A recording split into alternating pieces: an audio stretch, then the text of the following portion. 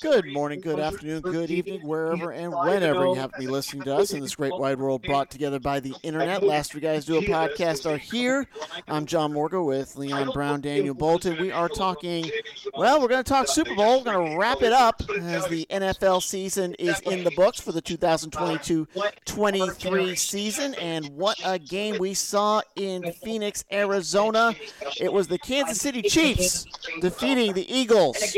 And first off, it's going to, I guess the really big play in this one, the holding penalty late that kept that Kansas City drive alive. So, guys, let me ask you first off, do you call that holding penalty, or did Juju Schuster get away with something?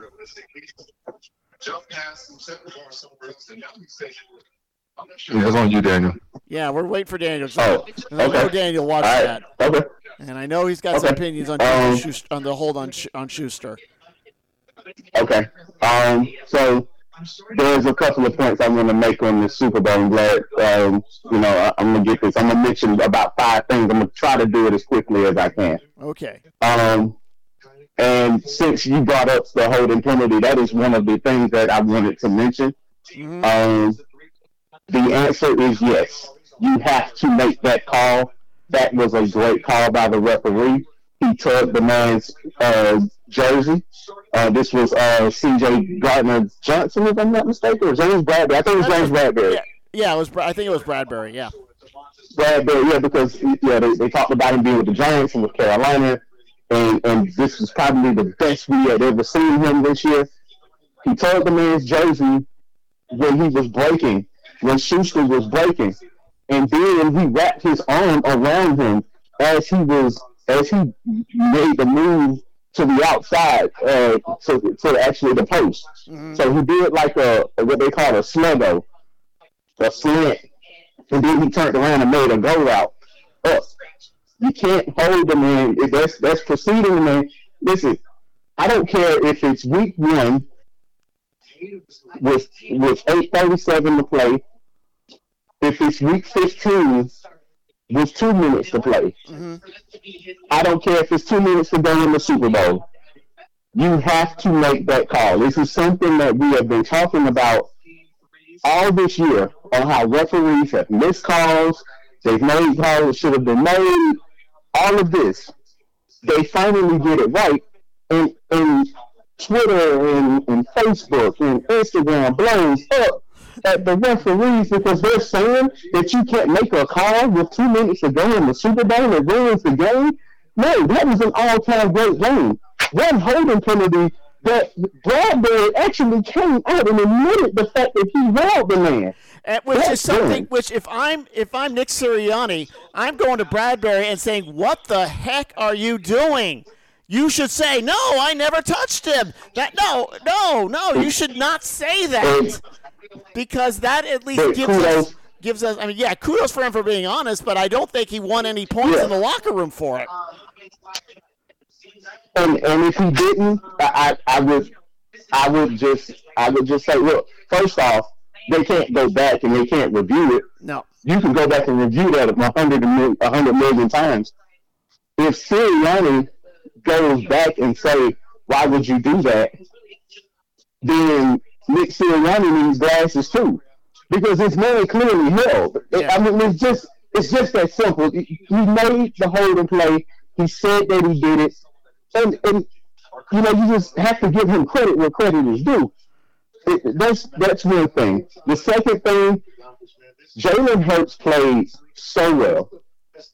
I mean, Jalen Hurts had a Super Bowl MVP-esque performance, right? And it was one play that just probably turned everything. I said it on this show. I have said it to people all over.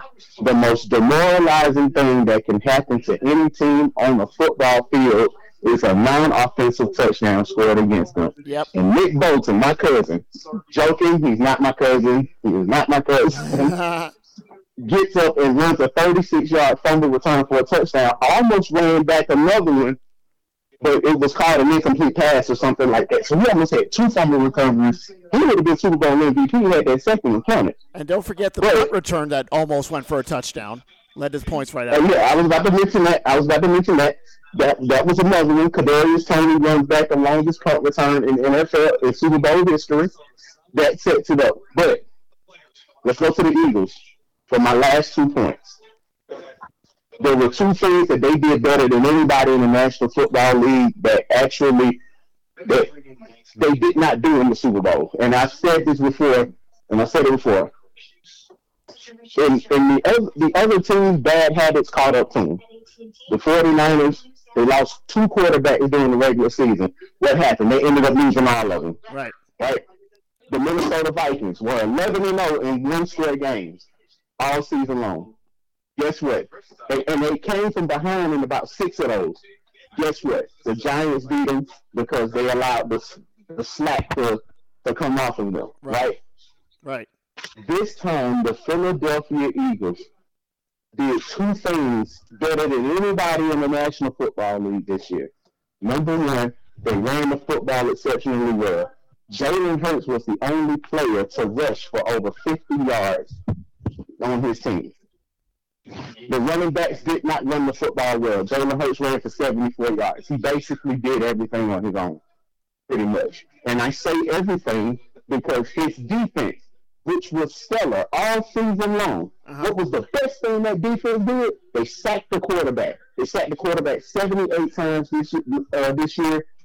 4 guys had at least 10 sacks. That's an NFL record. Nobody's ever done that before.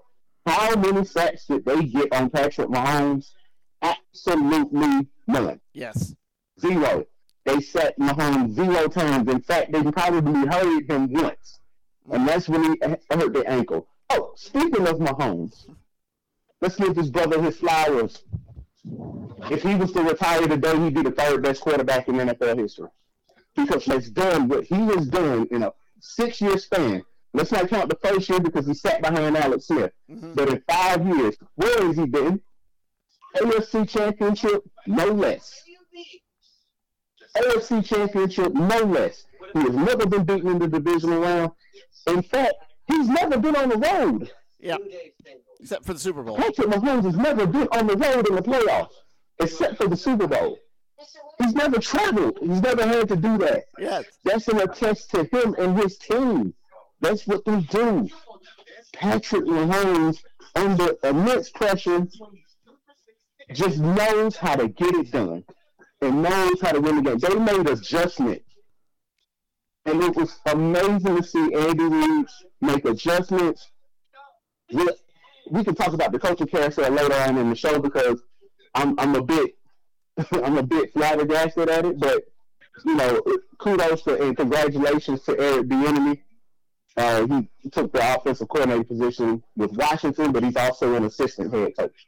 So we'll see how that goes with that. But listen, great Super Bowl, and not just with the game itself. I don't care what anybody has to say. Rihanna put on an amazing halftime performance, and America the Beautiful, Lift Every Voice, and the national anthem was sung to perfection. The only two things that I did not care for in that Super Bowl was Terry Bradshaw fat-shaming Andy Reid at the post-game show, and the field. The field is too much paint on the field. Everybody was slipping and sliding. Didn't care for it. Yeah. Other than that, great Super Bowl from start to finish. Yeah, a lot of players were changing cleats after halftime, trying to get more footing into that one. You talk about Jalen Hurts. You forgot about, well, first of all, two things about the Eagles. Number one is their proclivity to send Hurts on quarterback sneaks. That almost always worked. So much so that the NFL is considering banning the quarterback sneak. And the second thing is Philadelphia, who has an almost allergic reaction to punting on fourth down. Yeah. They will not do it unless it's 4th and long. If it's 4th and close, they're going for it. And a lot of times they made it. They go on a quick count, and yes, they get in and they get it. But great credit to the Kansas City defense. They allowed Philly the points, but they didn't break. That's how you win a Super Bowl. For Kansas City, it is the second in 3 years for the Chiefs. And I'm going to go out and say right now that on that Thursday night, they're going to host Cincinnati in the leadoff in the leadoff for the NFL season. I think the Philadelphia game is certainly going to be a big one, but they're going to wait for that for the middle of the season to get the big rating. So I'm going to go with Cincinnati at Kansas City to start things off. I like that one. Wait, I forgot about one. All right. I forgot about one that they can open up with. Denver at Kansas City with Sean Payton making his coaching debut with the Denver Broncos. Okay. They could open with that one too. I'm going to go with Denver, Kansas City, because I didn't bring that up the last time we was on the show. Right. But I'm going to go Denver, Kansas City. Because I like Denver Chiefs. I do. Yeah. I think it's going to be Denver, Kansas City. I don't know, man. That might turn to some Slaughter Gang stuff, man. Well, that's not the way you got to introduce Sean Payton reintroduce back to the league. That's a big thing. Man, see, they want to take the gloves off. I would make Sean Payton's first game back against the Raiders in Las Vegas. Simply because it's already going to be a circus. Why not bring in an actual circus? Yeah. In my views with the Super Bowl, Jalen Hurts put on a historic performance, being the first player since Terrell Davis to put up 3 rushing touchdowns in the game. But I think the difference maker in the game, besides the Chiefs actually figuring out the Eagles' defense, which no team has done during these playoffs, and for the better part of it, especially during the playoffs, was that Nick Bolton scampered for the touchdown. That right there, because the score would have been even more lopsided going into the third quarter. Mm-hmm. If he wouldn't scored that, if he wouldn't have scored that fumble recovery. And the ball, it was, and Hurts just dropped it, really. I mean, it was just a very bad turnover from Hurts. And sure, you see him going on the sideline saying, that was my bad, my fault, I'm sorry, I'll own this. He took full credit for it, or full blame for it. Didn't try to pass it off on anyone else. Gets back in, gets to work. But Daniel said the momentum was 12 plays 75 yards. Yeah. Momentum 12 plays 75 yards to finish. Yeah. 12 plays 75 yards after the fumble. And what did Shane Steichen do? He took the ball in his hands on the very first play and said, "Here you go, run the football." Right. And got the first down. Go ahead, Leon. And for the most part, the Eagles kind of dominate the contest, but it's the big swings that turn the tide. Philly controlled the Super Bowl most of the night. They turned off first downs and ease and doing whatever they wanted. Mm-hmm. And, the Eagles converted 11 of 18 on third downs. You can't get mad at that. And they were 2 for 2 on fourth downs. Exactly what I was going to look up. 2 for 4 on fourth down. I thought it would have been more than that. Yeah, they were at 2 for 2. You can't. They put up 35 points. Right. And I guess they completely just obliterated my prediction. I had it something crazy. Well, I was the only one to get the Chiefs right. The problem is I had the score in half. If you doubled my score prediction, I would have been closer. So. Yeah. And I was in the ballpark of the scoring, but I just picked the wrong team. Look, like I said, they couldn't fool me a third time. It was just. It's so hard to pick against either of those teams. They were the 2 best teams. Listen, the Chiefs have been considered one of the best, if not the best team since Mahomes got there. And then the Eagles come out here and just obliterate the NFC. But it also showed a couple things. One, it showed that the Eagles defense. Did they really get exposed, or did we just see the greatness of Mahomes? And I think we just saw the greatness of Mahomes. I don't think the Eagles got exposed. They just never seen an offense like this. They haven't seen a play calling and just a coach in Andy Reid who can make adjustments like the Kansas City Chiefs can. They haven't seen anything like that before. They ran rough shot through. Look. let the New York Giants, who just got back in the playoffs, easy. You took on the San Francisco 49ers with no quarterback. Easy. Now let's see what happens when it matches Wick for Wick. And they came 3 points away.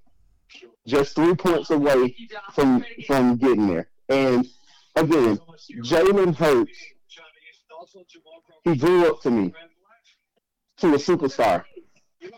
Even in a losing effort. He made one mistake, and that was the fumble recovery for a touchdown. They actually, the final score would have been 35-31 possible, had they not gave up that fumble recovery for a score. Right. But man, you have to give that guy credit. Number one. Number two, you have to give that guy some money. It's time. If you're the Eagles, you re-up on them, and guess what? Just all because of the success the Eagles had, their offensive coordinator and defensive coordinator get head coaching jobs. And we'll talk about that.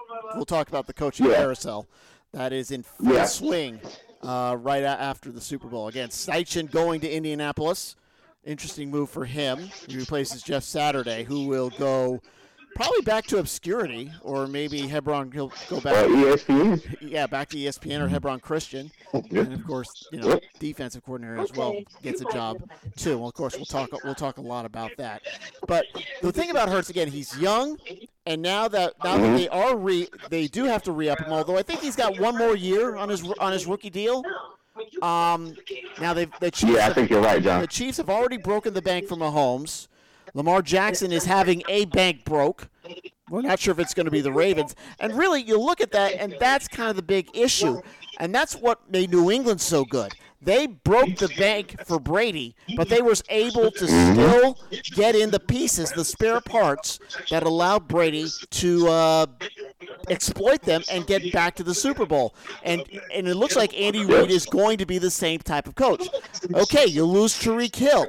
You're not going anywhere. You find some running backs that can do the job for you. You bring in Juju Schuster-Smith from Pittsburgh. You get in these spare parts. You plug them in. Mahomes is able to find them, and you're still going to go. And it looks like the Eagles are going to have that same problem when they do indeed give Jalen Hurts that big contract. They're going to have to be up against the salary cap. Now, the Falcons had the same issue with Matt Ryan. They're now at the back end of that, and their hope and the cycle is. They got money. Yeah, they got money to spend. But that's the thing: Kansas City and Philadelphia, you re-up these people. And I'm not saying you don't re-up them. You have to. But then you got to get a little more creative with what you're going to do, because you don't have the money to spend for the big names. You're just going to have to develop them on your own or bring them in through free agency and just hope that Hurts or Mahomes is able to keep the magic of these new parts. We'll see if Hurts can when the time is ready for him to do so. Yeah, I'm hearing some nonsense in the media, but I don't know if this is actually legit, but there's it's brewing. Cowboys, they're saying that the Cowboys are having interest in Aaron Rodgers. All right. And really, in the I guess we're in the off season now. What Mr. Rodgers is going to be doing is probably story 1 and 1A for the NFL offseason. Where will he wind up? Where will Derek Carr wind up? Where will Lamar Jackson wind up? Which one will go to the Falcons? So that's interesting that Dallas is looking in the direction of Aaron Rodgers, because that marriage is over in Green Bay. There's no question of that. And I suppose Aaron's going to find out as soon as he can figure out how to turn the lights on. But that's interesting. Aaron Rodgers to Dallas. To me, that is an indication that Jerry Jones is getting desperate. We all know that we've said it on this show. Jerry Jones wants a Super Bowl before he dies. He wants to hold that Lombardi Trophy one more time before he shuffles off this mortal coil. And that would tell me that he is getting desperate to get that last Super Bowl trophy before he packs it in. And I don't know if you're making moves based on desperation. I don't see how possibly it works out well for you. I think Jay need to chill out. You got 3, man. Yeah, but he wants that one more. He wants that one more. He wants to take it to his grave, literally. He'll be okay because he has 3 more than my team has. He has the chief organization just received their 3rd one.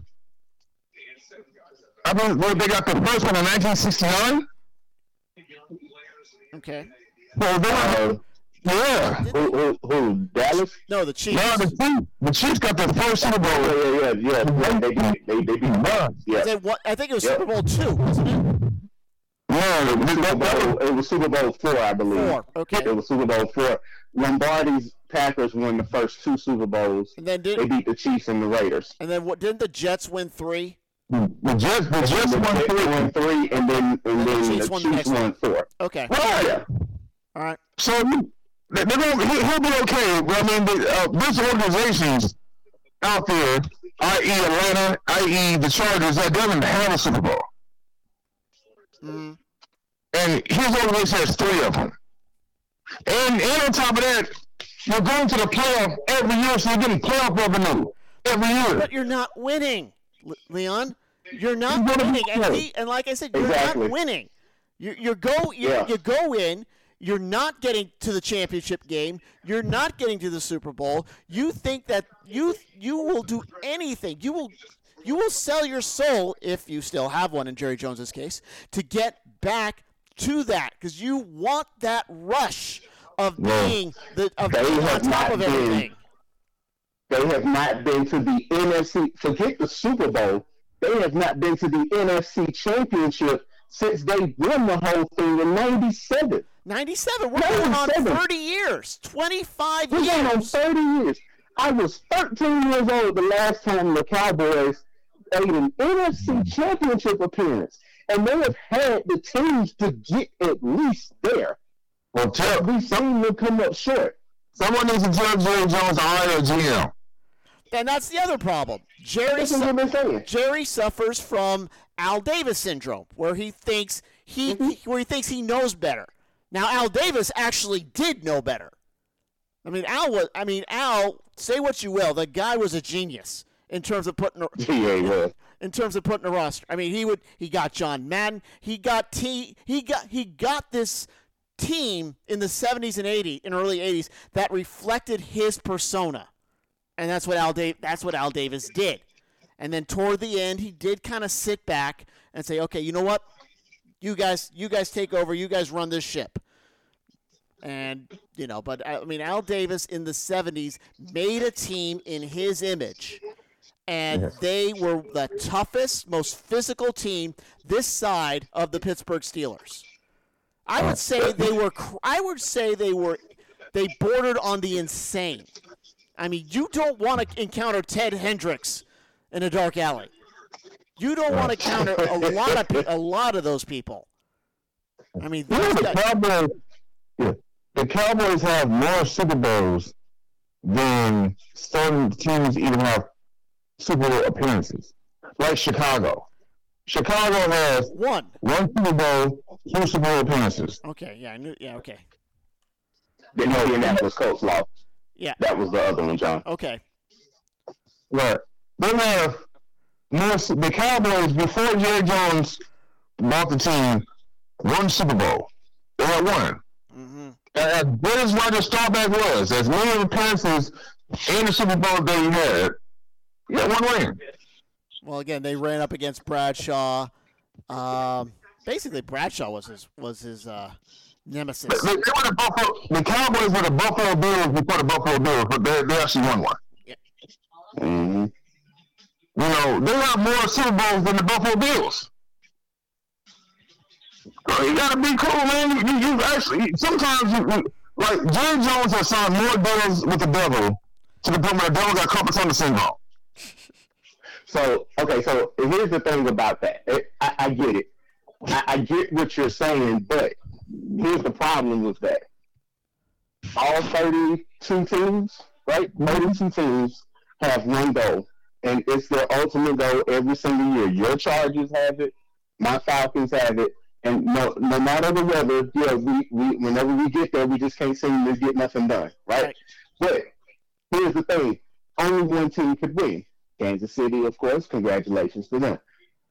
But here's the thing about Jerry Jones and the win now mentality: they are the most scrutinized franchise in the NFL. And who made them that? They are. Jerry Jones. And Jerry Jones made it that way. Yes. He made it that way, John. Leon. And that's why he is in such a win now mentality mode. What does Stephen A. Smith say about him all the time? They are an accident waiting to happen. They always do this, right?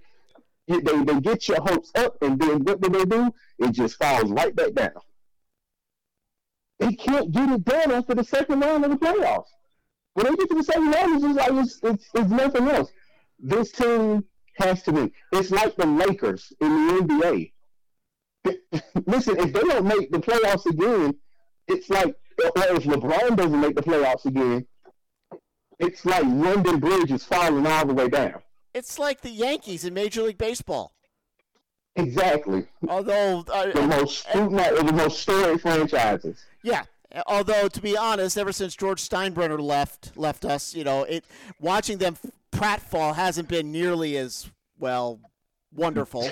Yeah. But I got you. when Steinbrenner was there and they fell down, we were just loving it simply because he was such a Jerry Jones's windbag. Always saying how great his team was, how great he was. Most importantly, always paying to get the talent in that he needed to win the World Series, and oftentimes it worked because he didn't have to deal with a salary cap. Now that the Yankees have a salary cap to deal with, it's getting a little tougher for them to do it. And this drought that they're on is starting. It's you can tell it's getting to them. But again, with Steinbrenner gone, it's not as satisfying as it used to be, especially for a White Sox fan. So, but anyway, Jerry. You got to have that win now mentality. But a lot of teams, they are playing the long game. Like the Atlanta Falcons, they said, "Hey, we know we're going to stink for a year or two. Yes, we're 7-10. We kind of overdid it. We overdid it. We were expecting. Some 4 to 5 wins. Some pundits were even going lower than that, 3. I've seen 2. I think Vegas had it at 4.5, which a lot of people thought was on the overside. They got 7, and all you hear about is we got 7. We cheated ourselves out of a good draft pick. So, it's kind of like you're darned if you do, darned if you don't. But remember, that's what the Falcons, once they jettisoned Matt Ryan, they were trying desperately to lowball expectations. And the fan base wasn't really having it. And, of course, as Daniel has mentioned, we were in the worst division in the NFL. So once that 6-8, 6-9 was going down, it was actually looking like a playoff team if we could get some wins together. We couldn't, we're another top 10, but the corner has been rounded, I think. We've got that core in there. We've found some good playmakers. Now it's just a matter of getting the ball to said playmakers. And it looks like, I don't think the Falcons are going to draft a quarterback in the first round. They're either going to go with a free agent, bringing in a free agent, being it Aaron Rodgers, being it Derek Carr or Lamar Jackson. I think they're going to stay away from a quarterback in the first round or try to pick one up later. I think it's either Desmond Ridder or the free agent, and a lot of times it's a crapshoot on if you can get the free agent. So that's what it looks like. And, of course, as we've been saying ad nauseum on this show, they need someone on the defense, need someone to be stout on the defense. It's always happened. We've always said, and usually Atlanta goes after an offensive pick. But, again, you got Drake London, who's been a revelation. Kyle Pitts kind of suffered a sophomore slump because a lot of the defenses were picking on him. And for whatever reason, And he got hurt. And for whatever reason, Atlanta always does this. They always make the best player the decoy.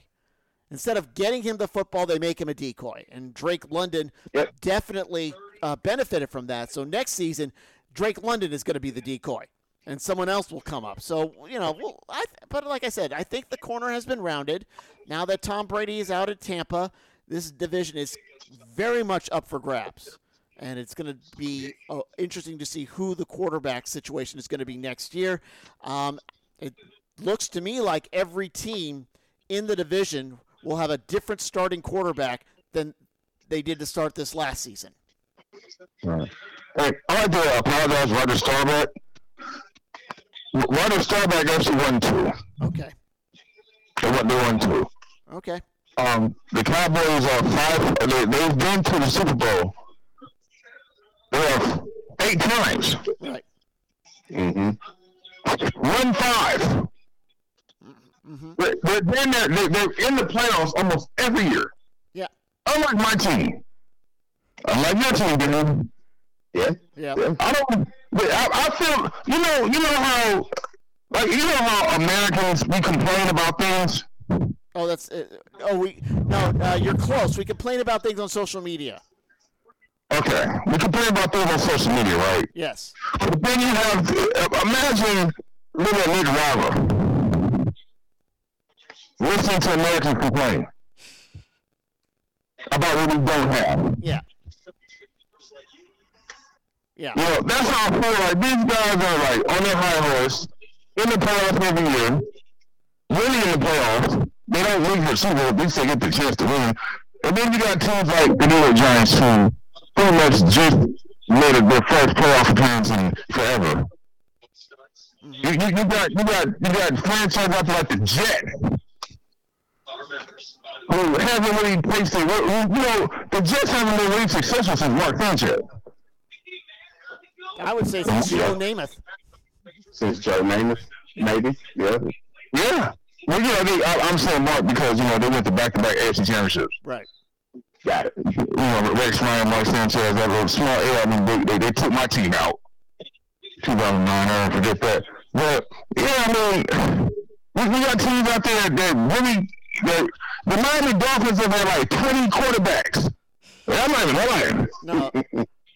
Tim Dan Marino retired. Mm-hmm. And having sniffed the Super Bowl since 1973.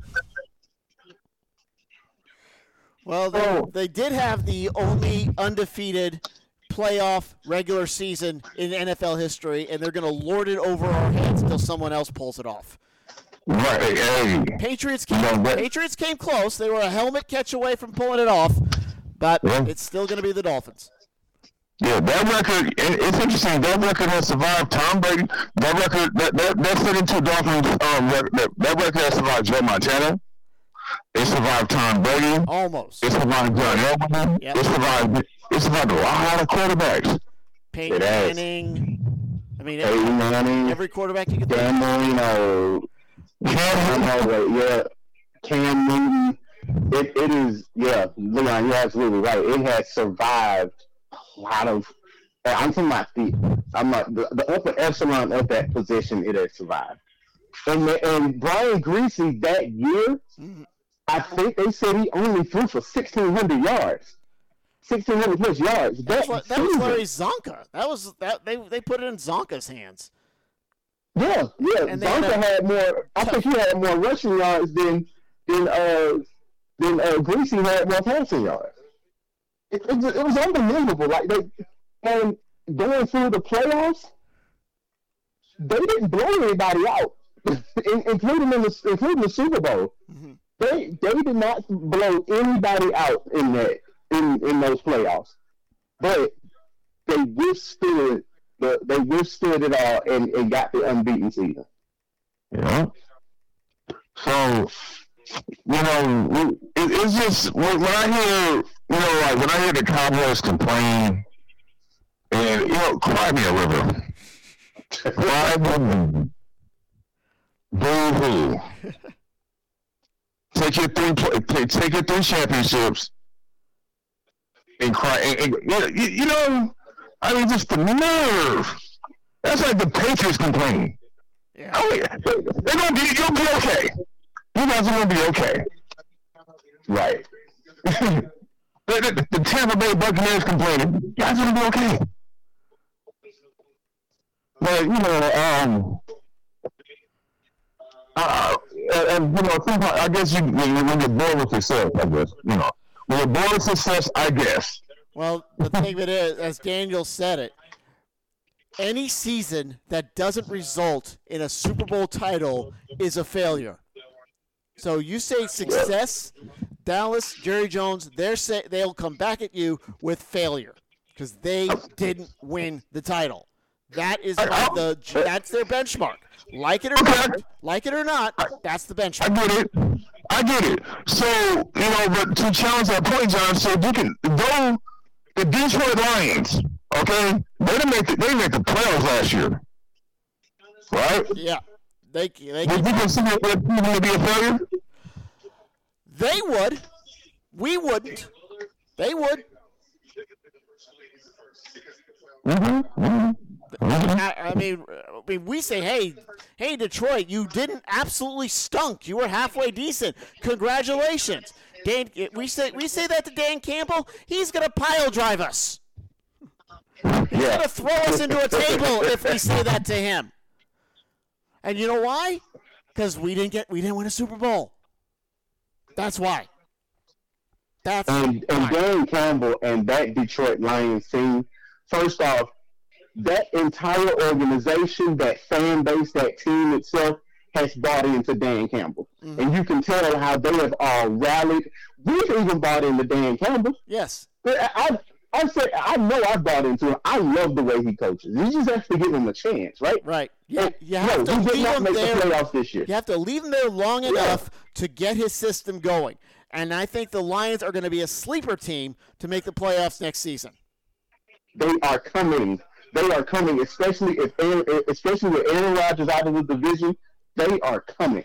The Vikings, we don't know what they're going to be like. They might be the darlings of the division. We're not sure that they've won that division, so we don't know. Chicago, they still look like they're in rebuilding mode. So Detroit can take it. They can take that division if they want to. There's rumblings that they want to trade Justin Fields, which I think is crazy. Yeah, I've heard that. I think that's nuts because that was the guy who got you to where you are. It was him and nobody else, to be honest with you. It's Justin Fields just playing out there by himself. You got the guy running toss sweeps. I mean, be serious. Yeah, be serious, man. If they trade Justin Fields, I've heard that it's like it would should be a waste of time because it's like allegedly that the Ravens and the Bears are in talks of swapping out quarterbacks. But then if you're what's the name of the owner of the Ravens? What's the name of the guy? I can't think of him. Who owns the Ravens? Scotty. All right. Yes, that's right. Right. So you're just kicking the can down the road, man. Because Justin Fields is gonna want his money. You got to pay him. Like, you don't want to pay that. You don't want to pay that money. You have to think. You got to send the Cleveland Browns a bottle of champagne for that, man. Send them a bottle of champagne because they messed the market up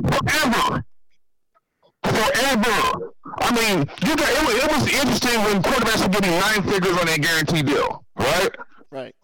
It was interesting. It was pushing, but then when they gave Deshaun Watson 100% guaranteed money, that messed it up forever. Oh yeah, no question that upended the entire salary for quarterbacks. No question. And the owners are saying, "Look, it's set the money. It's set the money." And the question is the owners are telling the agents, say, "Look, the Browns, they're crazy.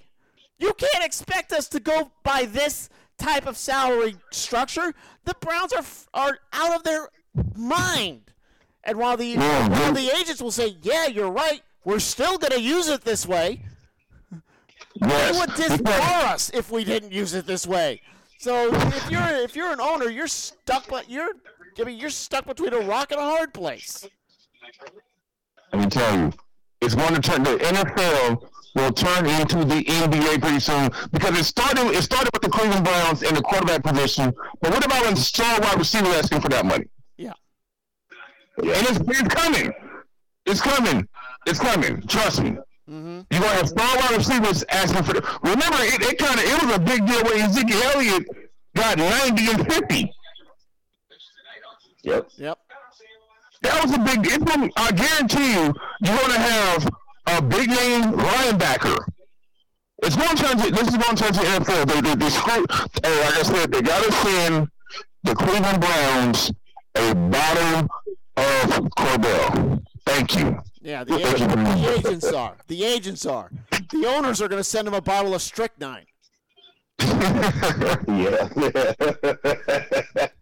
That's right. I'm John Morgan with Daniel Bolton Leon here in the Last Three Guys Do a Podcast. We're talking Super Bowl and all the ramifications. We're talking about the crazy quarterback structures that Deshaun Watson created. Let's talk a little bit. We previewed this in our opening remarks. Now let's get into it. The decision with Eric Bieniemy, as we call him, Eric Sleeping with Bieniemy, OC with Kansas City, seemingly the head coach in waiting. He takes the same job with the Commanders. And this is an example of, well, again, if I'm, there's got to be some money going on here. Because if this is just a lateral move, I would just stay with Kansas City. I don't understand why he's got to go to Washington unless he's thinking to himself, hey, if I could turn around this Commander franchise, if I can make this Commander franchise, which placed fourth in the NFC East, a very tough division anyway, but still a 500 team because they went 8-1. If I can make this team, if we can hit the playoffs, I should be able to name my head coaching job next year. But, call me nuts, but I thought he's already gotten to the point where I consider him a head coach. I don't see why he has to prove himself all over again by going to a downtrodden franchise like Washington. Man, let me tell you. I think we all know the elephant in the room, the reason why we're not going to name him a head coach. And I think it has a big part because he's black. You know what I'm saying? If he does become a head coach, it'll be for Houston Texans. You know what I'm saying? They're going to do him like that. They're going to really sniff him. Like, hey, the bigger head coaching position, when we have no resources. But for someone like Eric Bieniemy, who's probably one of the most accomplished offensive coordinators this game has ever seen, to not have a head coaching position is just, it makes so much sense. Right. I understand. Oh, we get it. I know. Okay. Oh, it's the same reason why Deion Sanders is like one of the only black coaches in the NCAA, and the reason why Herm Edwards was sabotaged by Arizona, by his own staff. We get it. And he said, and if I was just Stephen King, and I'm gonna go with you, John. Why are you going to take the job with the Commanders? If they suck, it's going to give them. If the Commanders suck, which they may not, because the Commanders actually may be offensive coordinator away from actually making the playoffs. Right. Well, no, they're on the cusp. Okay. They need a quarterback. That's one thing. Yeah, you gotta have. You have the brain trust. I don't think Taylor Heineke, as much as I like Taylor Heineke, I just don't think he's the answer at quarterback. It's his last name. It just doesn't spell superstar. Mm-hmm. Heineke? Well, he's a local kid. He's from Collinsville High School. Did very well for the Eagles. Did very well for Old Dominion. I mean, I've called one or two of his games when he was a starter at Collins Hill back in the early part of last decade. Heineke ring is like ugly. You know what I'm saying? Like, did you at one point in time think Dan Ugler was going to break that record? You mean the record of futility? I mean, Dan Ugler was good when he was in San Diego. That's why the Braves traded for him. It's just that when he got here and he couldn't figure out how to hit a base, he suddenly couldn't figure out how to hit a baseball.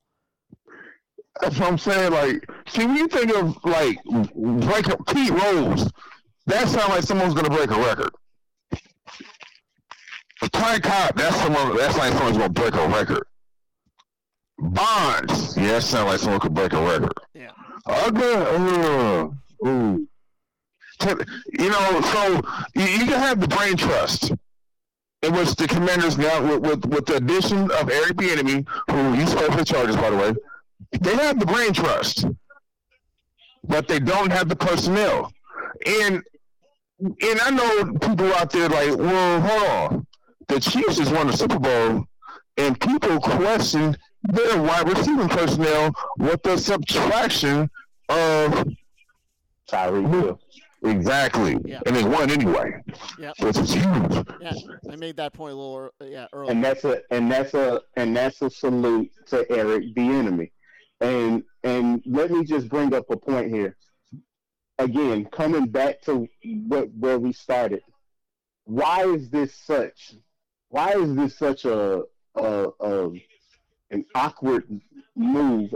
First off, he becomes an assistant head coach, which he wasn't in Kansas City. Okay, so there is a little bit of a promotion, just a tiny bit. Yeah, he gets more money. It's a lot of things that are promised to him in the incentives of being the Washington Commanders head offensive coordinator. But here's the problem: he is not the head coach. Right. But it wouldn't be so much of a problem if Jonathan Gannon did not get selected as Arizona Cardinals head coach, and he was the Philadelphia Eagles defensive coordinator, yes, but there's the same defensive coordinator who could not sack Patrick Mahomes and gave up 38 points and lost. So we had two coordinators to lose, but gain coaching positions. When we had one coordinator to win, and he's still an offensive coordinator. It just don't make sense. Now, Shane Steichen, I ain't got no problem with that, because what he can do for that Indianapolis team, first off, he's going to go and get his quarterback. Right. He is responsible for developing Jalen Hurts, or not developing Jalen Hurts, but putting in a scheme that fits Jalen Hurts. If we don't say he developed him, Jalen Hurts developed himself. Yes. Okay, if anybody developed him, it was Nick Saban. Okay, yeah, Nick Saban, and then going to Oklahoma for that year once Tua took over. And Lincoln Riley got him, right. So, and when Lincoln was there. So, my thing is, if he goes and get the quarterback that he needs, like a Will Levis out of Kentucky, or one of those running quarterbacks that he could get, I think that he'll be fine in Indianapolis, because he's going to get the scheme. The scheme is going to be there. The offensive line is there. Jonathan Taylor, if he gets to running the football like he will, he's going to be a close to an 1,900 yard running back like he was last season before he had whatever he had going on this year. So Steichen, I can kind of get, but still, guys, we're setting the clock back again, and we're doing this again. And it's the same guy who keeps becoming the victim of it, and it's Eric Bieniemy. Eric Bieniemy has been the best play caller in the NFL since he got Mahomes. Right. I think that Mahomes and Bieniemy made each other better. I don't think it was one way. Right. So they made each other better. Go ahead. Who was more disappointed, do you believe? To your point, Daniel, to your point. Who was more disappointed that Eric Bieniemy left the Chiefs? Patrick Mahomes, to everything you just said, Daniel? Mm-hmm. Ron Rivera. I think that's a good question. I think Mahomes will now experience what Tom Brady did when he left New England to go to Tampa. Can I win without the person who made me what I am? Eric Bieniemy. Yep. Can I win now without Bieniemy? That is going to be Patrick Mahomes' question that he's going to have to deal with this season. And I think, to be honest, I don't think that question is going to be asked nearly enough. All right. Because first you lose a star wide receiver. You lost a star wide receiver, you still won. Now you lose your star offensive coordinator. Ooh. And getting back to Leon's point, we never mentioned this, and which is really sad because I really wanted to get in on this. Leon he brought up Deion Sanders. I want to bring up Ed Reed. He got the head coaching job at Bethune-Cookman, and then 2 weeks later, that deal went down the tubes, and he's gone. So here's the thing. What are we expecting? I understand why we want Ed Reed to coach. Great name. They wanted him to do to Bethune-Cookman what Deion did to Jackson State. But why did everything go south so quickly? Because he spoke his mind. Okay. He spoke his mind about the facility because Bethune-Cookman's facilities were god-awful. And he spoke his mind, and they didn't like the fact that he spoke his mind. And the thing is that what is he supposed to do? So basically, they just told, to me, the way I look at it is, they basically told Ed Reed to shut up about it and do something about it like Deion did. Right. Listen, everybody's not going to have the same attitude as Deion Sanders. Deion Sanders had to put up with a lot of stuff those 3 years he was at Jackson State. Okay? He deserves a D1 coaching position. Okay? He put a lot of his money into doing that. Something that somebody else should have been doing a long time ago. You know, if the facilities are that bad, if they're that messed up in an HBCU, then there's a problem. So while Deion did something about it, Ed Reed thought he could shame the administration into doing something about it. And that didn't fly over. Deion says, okay, you're not going to do it, I'm going to do it. And it gets back to what Leon was talking about, complaining. You can complain or you can do something about it. And that's what Deion did. He did something about it. The name Deion Sanders can bring in the money to update your weight room, update your uniforms, update your equipment. And ostensibly, the name Ed Reed could do the same. I mean, Ed Reed could call Miami, get all the people that saw him play at Miami, and get them to pony up. So the question becomes, did Ed Reed just not think about doing that? Or did he think that as you said, publicly shaming Bethune-Cookman's administration would do something? Because just look at a normal, I would say a Power 5 or a Group of 5 conference. I'm going to pick one at random. Ball State. I'm going to stay away from Georgia State because we're getting out of that. But you look at a team from Ball State. You know what? We're going to go play Ohio State. We're going to get $100,000 for getting our tail feathers kicked from Ohio State. And that is our operating budget for the entire year. And it's not like it's going to one sport. It's going to every sport. So you can say, okay, well, not only will we go to Ohio State and get our tail feathers kicked, we'll go to Michigan and get our tail feathers kicked. And that will give us another $100,000 to operate for everything. You figure, as much as we don't want to admit it, as much as we're not crazy with the fact, football drives the bus. And usually the only way, if you're a smaller institution, to get that revenue money without having the donors, without doing what Deion does at Jackson State, is to offer yourself up as a sacrificial lamb and get that gigantic payday. And once you get that payday, well, it's not like it's going to football because everybody, it's almost like a pig trough. Everyone's coming in to get as much as they can for that money. So you have to be able to diversify. That's one thing you got to do.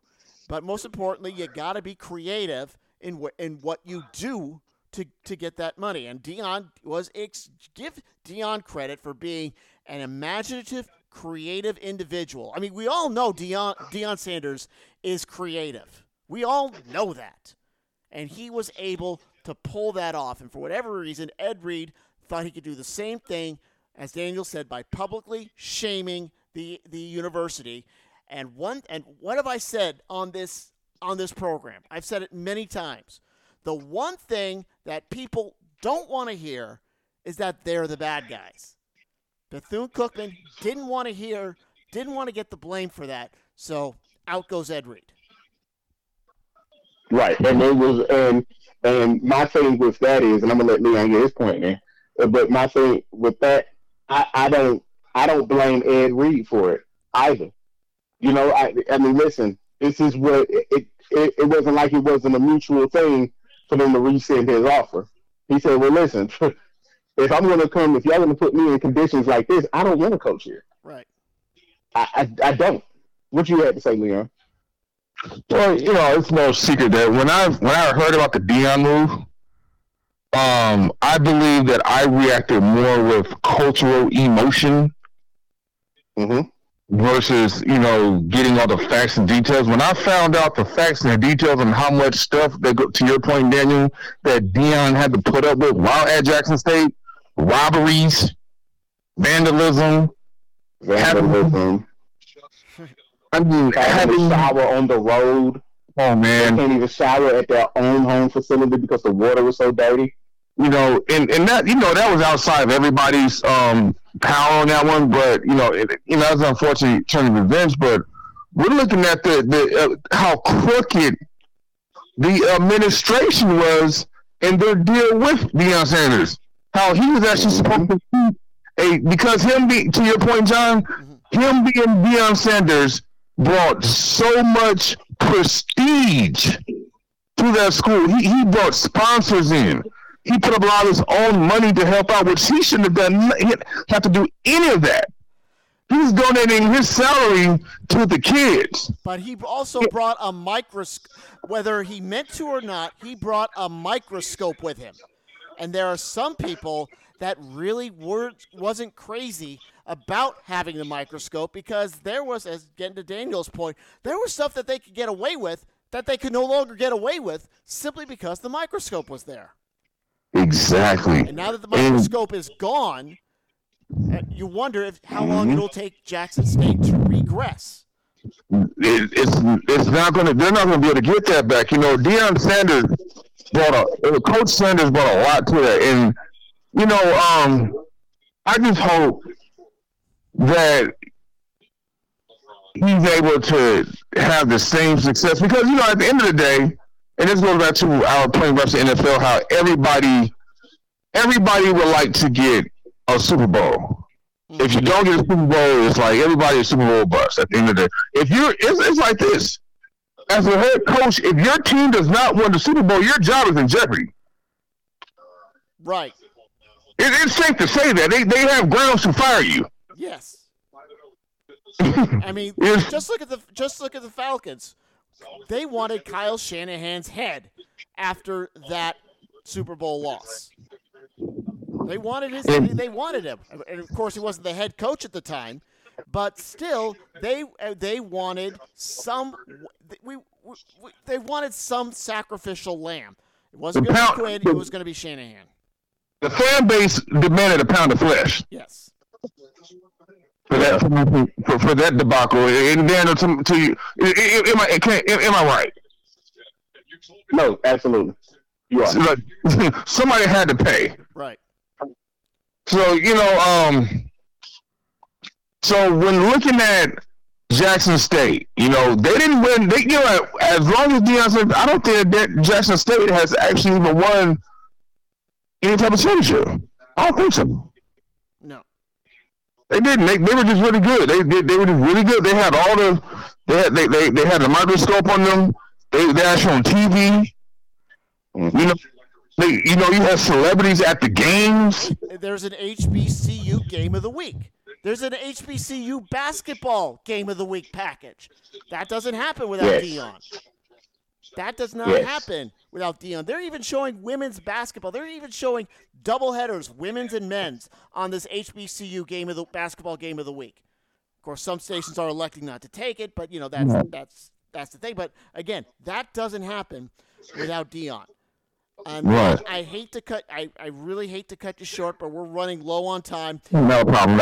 And we'll talk about this next week. Absolutely. One quick point before we get out of here on this edition of Last Three Guys Do a Podcast, and it has to do with Georgia high school basketball. The state tournament starts this week. We have our seedings in, and Pace Academy, the team that Daniel and I call games for on the NFHS network, is a 2 seed in their region, and they're going to host Miller Grove, the 3 seed, at Pace Academy. This is important because it is a kind of a homecoming game in reverse. Sharman White, who is the under-19 FIBA head coach for the USA, basically put Miller Grove on the basketball map, was a dynasty in the late 2000s, early 2010s. And now he's at Pace Academy. So basically, It's Sharman White against the team he brought to national prominence. In fact, the court at Miller Grove is named the Sharman White Court. They named it in his honor. That? And he has got to be facing his former team in the first round of the state playoffs. And hopefully Daniel and I are going to have that game on the NFHS network, hopefully Tuesday and Thursday. Check your local listing. So a pretty incredible turn of events for Coach White having to face that team. There's going to be a lot of emotion at the Inman Center Chambers Court for this ball game. It is. And again, I get on the air, you and I get on the air every time, and I just, gloss over the greatness of Sharman White. This guy can coach a basketball team, man. He's going to go up against a little adversity this year, and it's probably going to be tougher than what he went through last year. Just a lot of things that have happened with this team this year. They've had an up and down roller coaster. They've had a bit of a roller coaster ride, and now you're going to step into the tournament, into the state tournament. Now a number 2 seed, you expect it to be a 1 or a 2, but not Leavitt being the 1 seed. I think that's the shocker to everybody, because McDonough goes on the road now, and they're going to be a dangerous road team. They are the defending champion in their classification, and they are stuck with a and they're going on the road in their first round opponent. So that's right. And then not only that, Pace and McDonough on the same side, which means that we could get a McDonough-Pace semifinal. We could. It's possible, and we could get it because we got the 3A and the 4A semifinals in Fort Valley. Yeah, we'll be at Fort Valley on March 3rd and the 4th for the 3A and 4A semifinals. 4 games. Each day we're starting at, I believe, 4 o'clock Eastern time. But again, that's going to be in 2 weeks, March 2nd and 3rd. We're going to have more about that as the first and second round starts playing. Things will start coming into focus. But again, watch us there on the NFHS network, March 3rd and 4th from Fort Valley, Georgia, my home away from home. And we'll be there on the NFHS network. Can't wait for those ball games. It should be a lot of fun. I'm back at it. And we will have more next week on the Last Three Guys Do a Podcast. I'm John Morgo for Daniel and Leon. Again, like and subscribe and download this episode wherever you get your favorite podcasts. Spotify, iTunes, SoundCloud, Pocket Cast, wherever you get them, we're there. Apple Podcasts as well. So until next week, we'll see you later. This has been the Last Three Guys to Do a Podcast.